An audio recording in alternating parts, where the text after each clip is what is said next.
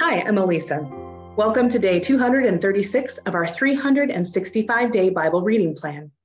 Today's reading is titled, A Parable About Equal Pay.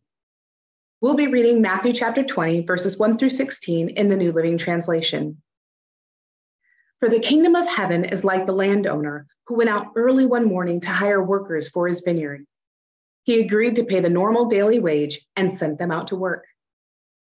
At 9 o'clock in the morning, he was passing through the marketplace and saw some people standing around doing nothing. So he hired them, telling them he would pay them whatever was right at the end of the day. So they went to work in the vineyard. At noon, and again at 3 o'clock, he did the same thing. At 5 o'clock that afternoon, he was in town again and saw more people standing around. He asked them, "Why haven't you been working today?" They replied, "Because no one hired us." The landowner told them, "Then go out and join the others in my vineyard." That evening, he told the foreman to call the workers in and pay them, beginning with the last workers first. When those hired at 5 o'clock were paid, each received a full day's wage. When those hired first came to get their pay, they assumed they would receive more. But they too were paid a day's wage.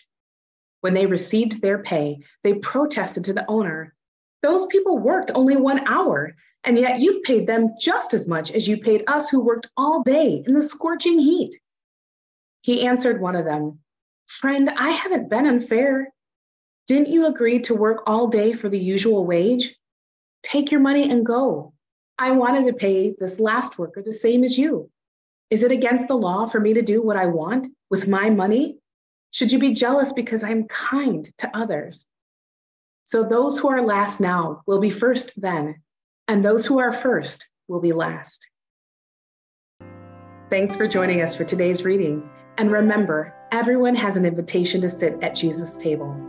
We hope you'll find your story and purpose in God's story.